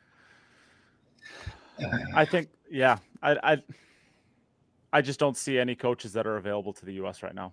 Scott Frost, I mean, you guys were kind of talking me into him, with the understanding that he's going to be able to have this conversation. I just don't know anybody who's ever had this conversation with somebody who's a close friend and it went well and it worked. I just don't see that Look, ever happening. I'm eventually, happy if it does. like eventually on any team, like there was a great clip, I think, from either last season or the season before. The Miami Heat are in a bit of a losing streak, and there's almost a brawl that happens on the sidelines where Jimmy Butler and the coach Eric Spoelstra get at it, and they basically almost come to physical blows, right? And Dwayne Wade made commentary on this, and he's like, "Oh, they're getting ready to win. Like they're getting ready to they're buying in now, because now they're expressing that it means enough to both of them to get to the point where they're engaged enough to be emotional about it, right? Once you have that emotional engagement, now okay, we can at least anchor to something, even if we disagree on something. We know that we're both vested now. Being disengaged and just like apathetic is that's the worst. That's like team cancer. It really is. So you got to get to a point where you're engaged and locked in, and whatever button you have to push, whatever the secret recipe is, it might change year to year with different players. Your job is to figure out what that button is and push that button for each player and get them pulling in the same direction. That's the only way you win. That's a lot of work for $20,000. And if Scott and Shane are such good friends, if Shane won't do it for his team, maybe he'll do it for his friend. Yeah, who knows? You have to figure out what the psychology is of the individual. We can only assume imposture. And Scott will know better than us how to approach it if he's such good friends with Shane. Certainly, yeah. And but yeah, it's a short list. It's a very, very short list, I think, of followers for JJ. But yeah, whoever it is, even if it is Scott Frost, I would like to see him come in as a coach, not on the technical side of things, because if JJ does coach a little bit on the technical side of things, I would like to see our coach stick strictly to the mental side of it, the team dynamic part of it, and then the strategy part of it. Yeah. I just don't. I think given Shane, and you can see the players that do this when the team event is going on, the initial match, if there's any single question, the player is calling it out, and Shane is coming over to look at it. And if there's if they don't do it and Shane sees something, he didn't ask for somebody to come up. He just went straight up to the shot. You saw that it happened a few times in the initial team event. Scott Nobody needs help with the technical side of things. Shane is the smartest guy out on both sides. Shane is probably the smartest pool player in the world when it comes to everything that there is to know about the game. We don't need help there. Yeah, Scott during the comms was post-match interview stuff, was hinting at a lot of these things that he would have done differently, that I kind of align with what I was talking about earlier. He said he wouldn't have led with Shane. Probably he would have put him in like a cleanup spot, like a third or fourth spot in the teams, let Skylar and Feder get in there and let Tyler get in there, and then maybe bring in Shane and then Wolford to protect your rookie, and not put the feeling even subconsciously on Shane that he's got to carry the whole team, that he doesn't like that.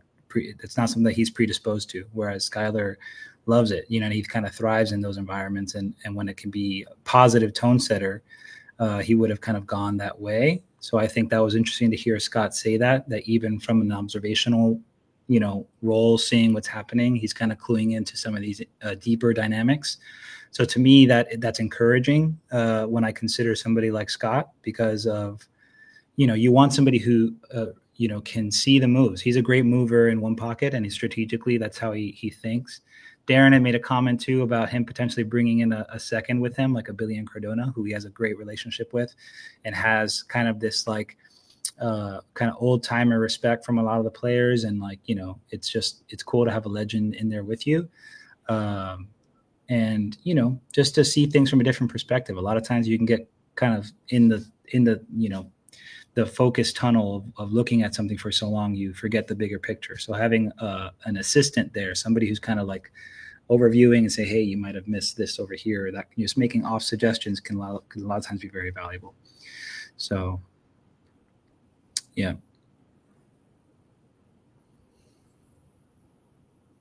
I don't know, rough stuff. Yeah. And I stand behind my statement. I think Shane knows more about the game than anybody else in the world when you take into account everything.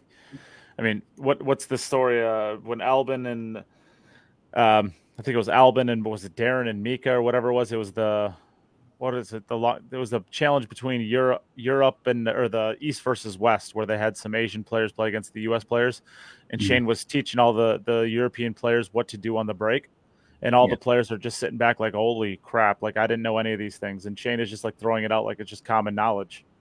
I'll also say one thing too about this whole approaching strategy for the Mosconi Cup.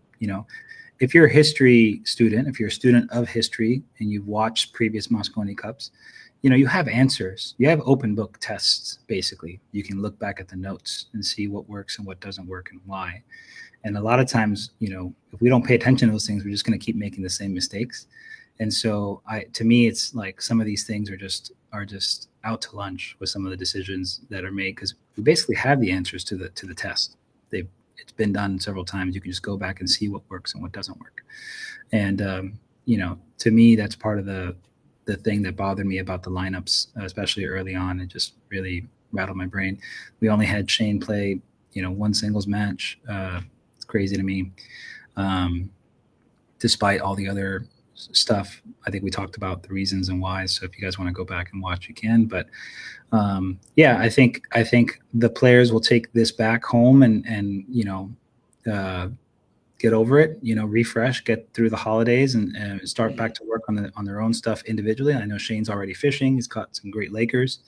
And he's out there doing what he loves to do, which is great. I know he was looking forward to that.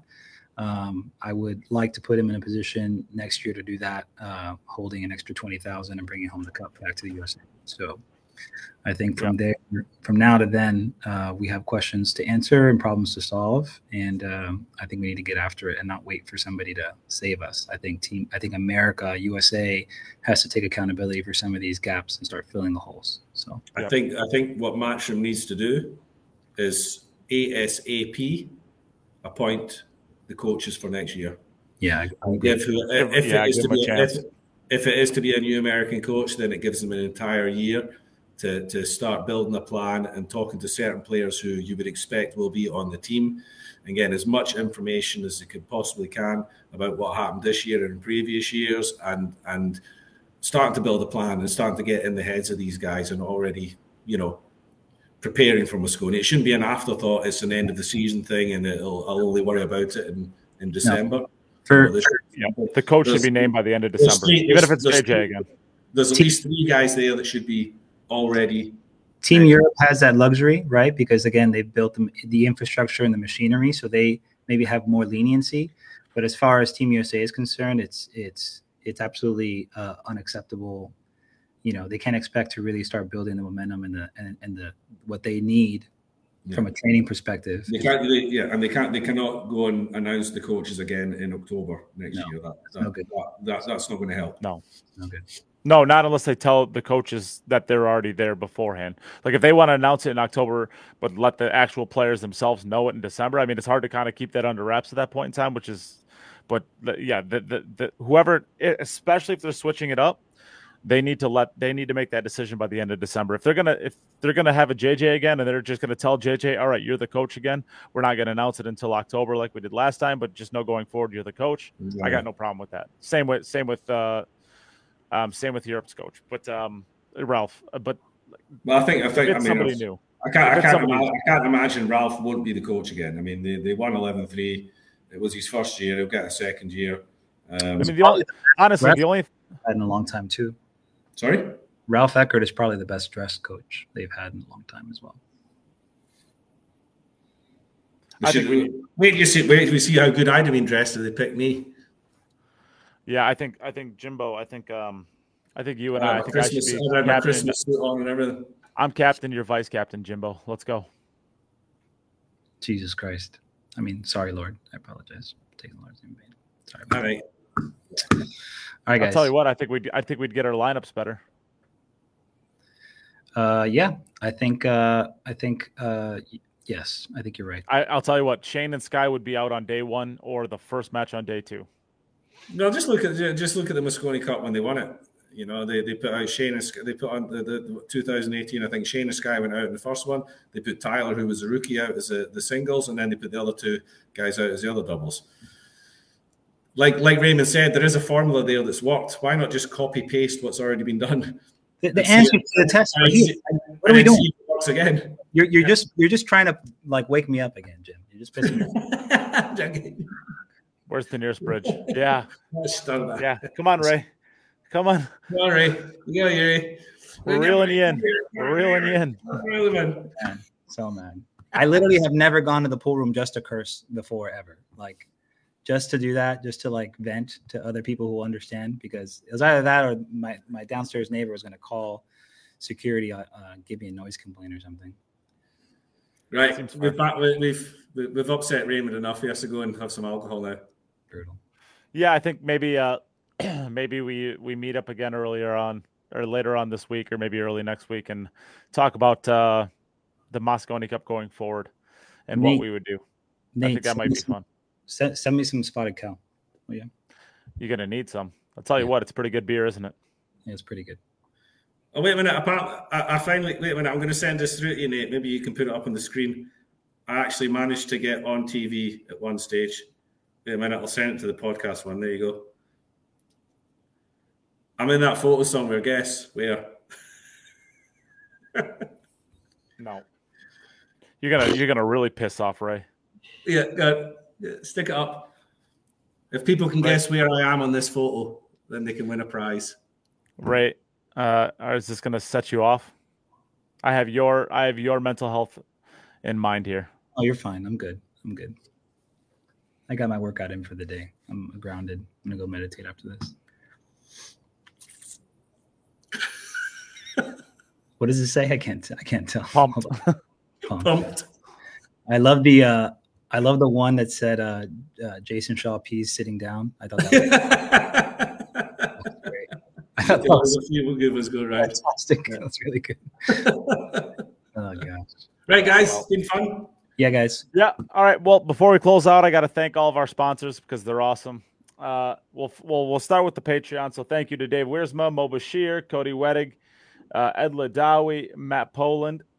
Thank you all for your support going forward and all of your support in the past. We will also give a shout out to Jacoby Custom Cues, who puts the biggest backing of this podcast out there. So here, watch this.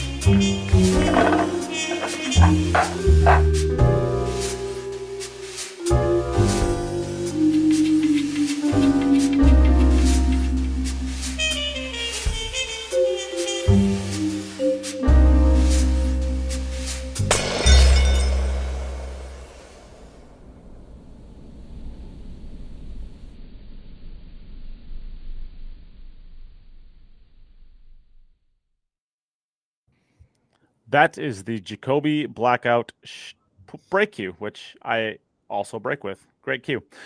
And for those of you in London, pool players in London, there's a whole load of Jacobys at Spots and Stripes, right? Yeah.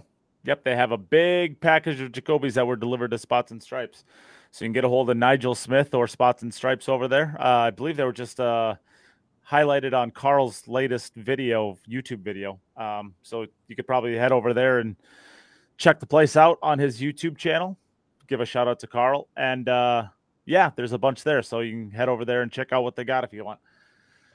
Also, we'll give a shout out to Insight Performance Coaching, Billiards Digest, Salado Pool, Digital Pool, Onboard Sportswear, and Horo Tips, and Magic Mind, which I was hoping to have here by the time I got back, but I still have not gotten it yet. So I'll have to check the tracking on that package. But Magic Mind. I'm hoping to be smarter next time you see me. Once I get some Magic Mind in me, I'm sure you would too if you got it. Just check it out. Other than that, let's close it up for this week. And Ray, Jim, thanks for joining me. Everybody, thanks for joining the show. We'll see you next week.